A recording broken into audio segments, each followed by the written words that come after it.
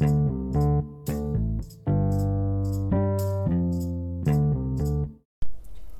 is up? What is going on? Dave at SVA Baseball Card Collectors. I don't have much to talk about. I really don't. I didn't do too much with cards. I pretty much passed out when I got home. What I did do, however, was I did finish the article. It was about the 1989 Upper Deck and 1989 Donruss Ken Griffey Jr. cards. Which one was the better investment? You can check it out over at medium.com. You can type in SVA Baseball Card Collectors. I shared it on my Facebook group. I put it on Instagram. And I think the 5 or 6 people that read it seemed to like it. So that's always a positive. And I like doing it. It was fun. It actually was a fun article to write and look at all the numbers and to see, what the actual, what both cards actually did from all the way back to 2004. So yeah, it's pretty cool. Check it out. And still waiting on the 93 Bowman box. I should get it today, and hopefully, if that's the case, I'll be opening it up tonight. I don't think anyone else is buying it. Let's be frank here. So whatever it is. I'm opening it tonight. I don't care. So there's one person who bought in, and they will be very lucky. That's all I'm going to say. What else? I am still the high bidder on a 1966 Topps. I was looking at different cards. I usually just go for the main card. If it's a Mickey Mantle, just Mickey Mantle on it. But I've been spreading my wings a little bit, looking at different cards, and not being so bougie in my card picking ways, and just looking at, so what? It's a AL hitting leader with Mickey Mantle and 2 other guys. And a lot of times the other 2 guys are Hall of Famers. So it's cool to get all 3 guys on the card. Not worth as much, but still good, cool cards. So I think it was a 66 Topps with Bob Gibson, Sandy Koufax, and some other guy. I don't know who it is. So, but it was in a grade of a PSA 9. And I don't know, and when I looked at it, I looked at the pricing, and I believe I looked how many PSA 9s there were of this card. But as you get later in the 60s, they're more prevalent. How much more prevalent? I don't know, people. I'm not going to lie. I was doing this late at night. I won auction, and that's where sometimes, I have the time to do the work and look at everything more thoroughly. But also, it's also when I make my mistakes, because now it's late at night, I'm getting tired, and I'm like, all right, I just want to bid. I want to get some cards, yo. So I bid $225, which if I was able to get it at that price, that would be amazing. However, these people in the auction with this 20% buyer's premium is BS. So it's now a $275. $275 card, T75. So now it's still an okay deal. It's a good deal to buy the card if you're going to keep it. Let me put it to you that way. If it goes up any higher, I'm not chasing it. But again, I may, depending on I won't. There goes that. Because you have to bid in increments, and probably the next increment will be like $250, and to pay $275, then I'm really overpaying, because I have to go one above, and who knows, maybe they bid it. So that's my limit. And so if someone goes above me, it is what it is. But I wanted to check and see how many of those cards were actually made in a PSA 9. I'm not too sure. Because if it's not too many of them, then maybe I go in for it. But we shall see. It's a different auction house. I'm starting to branch out. I got what was it? Robert Edwards was the one. And I think that may be the auction site I'm talking about. I just don't remember because there's like 4 or 5 of them that I was bidding on and losing to. And now that just reminded me of, I think Sirius Sports Cards has their bidding going on right now. I think they started the new one already. And I wanted to get in there before everyone gets in so I get my high prices in. So if someone is going to go for more, they're going to overpay or not be able to resell it. So that I have to check. So good. I'm glad I did this podcast. So I'm just reminding myself of things to do. And you guys are just listening into like what should be going on inside my head. But now I'm just spewing it out.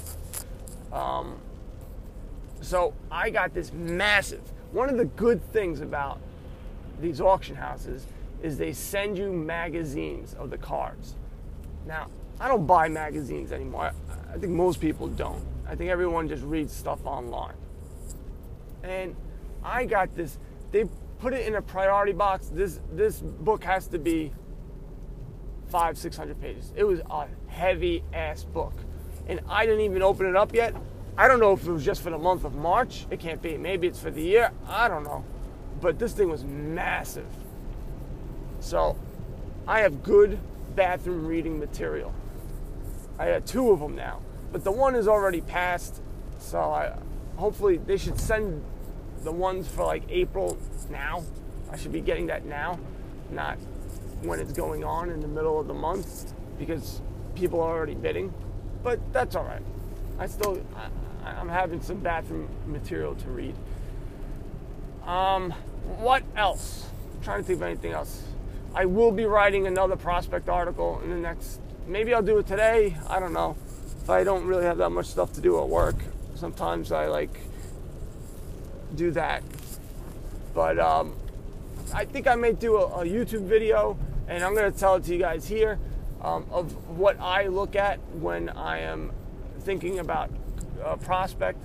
And really what it comes down to is I'm looking to see, do they strike out a lot? Do they walk a lot? Do they hit home runs? Those are the 3 main things for me. Now, the card valuation is really going to be dependent, truthfully, I feel anyway. Home runs. Chicks dig the long ball. Oh, I'm repeating what I wrote on Facebook. Ugh. Kick me. That's exactly what I wrote. Baseball card values go up, more home runs you hit. People like, that's the new stat. You hit the ball harder, that means you're going to hit the ball further. If you hit the ball further, you're going to be hitting home runs. And if you hit home runs, you're creating runs. That's what they want. They'd rather you hit a home run, obviously, than walk. It seems like they'd rather hit you a solo home run than to keep the rally going. And I'm not a big proponent of that. But I'm not running, a ball club anymore. But my beloved Yankees back in the day, they weren't big home run hitters. Yes, they did hit home runs. But what they did is they would work that pitcher, get the starter at, go into the bullpen. Now, it seems like you don't want to do that because the bullpen's almost is better than the starters now. But that's what they did. They would grind it out, and then either get a base hit or walk and just keep the line moving. That's what they did. And they kept up the pressure. And every single hitter did that. And they would hit in clutch situations. That was bigger than anything. They would hit in clutch situations. Paul O'Neill was amazing. He would just foul the ball off, and then eventually just loop it to left. Or, if it's on the outside, just hit it over the third baseman's head. Or if they made a mistake, he would crush it and make, hit a double. That's what they were all about. Just moving the chain and always putting pressure on the pitcher. When you hit a home run, it's almost like, all right, well, that's done. So let me go after this guy. Nobody's on base. No more damage can be done. That's my thought process. I don't know how I got off on this tangent because I was trying to talk about prospects and how I gauge them. But I'm going to go back to that. So if they walk a lot, I think that is very important. That means they have a good eye. That means they are not swinging at bad pitches. That doesn't mean that all the time, but I'm not watching these players every single day. I can't. It's too many of them. So I can only use the data. Now there's a ton of other metrics that people use. And I'm sure they're all valid. And maybe they even have a correlation to baseball card prices, which I haven't done that deep of a dive yet. But if you're walking a lot, you're not striking out that much, and you're hitting for power, I can guarantee you that card is going to be worth money. What I would do, I would look up, if you think a prospect is good, go to Fangraphs, look the player up, and see. And especially if they've been in the minors for a couple of years, you can see, has this guy been improving? Has he been doing worse? As the competition has been getting better, he's been doing worse. I've noticed that in a lot of guys. You can sort of see trends. You can see what's going on a guy. And then you know what? You compare it to somebody who's about to go in. Compare it to Vladimir Guerrero Jr., Tatis Jr., juniors. Guys who are about to come up. Compare it. Are they close? Are they similar? Then look at the card prices. I like to go by the base auto because I don't know about the color. I don't know if that changes it that much, like what the difference would be. I'm just not 100% sure. So I tend to go with the base auto, and then from there I can gauge on the pricing, what the next card should be. And maybe that might be something that I'll do. Like, what should you pay for if a card is going for $50? What should you pay for a blue, gold, red, green? I think that's a good thing I'm gonna do, people. So that's a little bit what I do. I look at those three metrics because I think those are the most important. There is other things, and I will look into it, but I don't think they have any correlation to card prices. And just like a stock market, you got location. Oh, it's just like a stock. Like the real estate, location. Guy plays for the Yankees, it's going to go up. Plays for a big market team, they're going to go higher. They do a lot of articles on a person, their card's going to go higher. There's other factors to it, but it doesn't matter. If he plays baseball and he does well, the stats and what he does on the field is what is going to count the most. So that's a little bit of what I do. Sometimes I try to look on YouTube, see if I see any, hitting or highlights and things like that, and see how he looks. But that's basically what I do. Also, if they're a younger guy, I'll tend to look at doubles and triples, because if he's hitting a ton of doubles, that means when he gets a little bit bigger and he gets a little bit stronger, he's going to be hitting home runs. All right, people, I'm at work. I will talk to you guys tomorrow. Hopefully, we've hit a couple of Jeter rookie cards. Hopefully, it shows up today. Keep buying cards, people, and going broke. Later.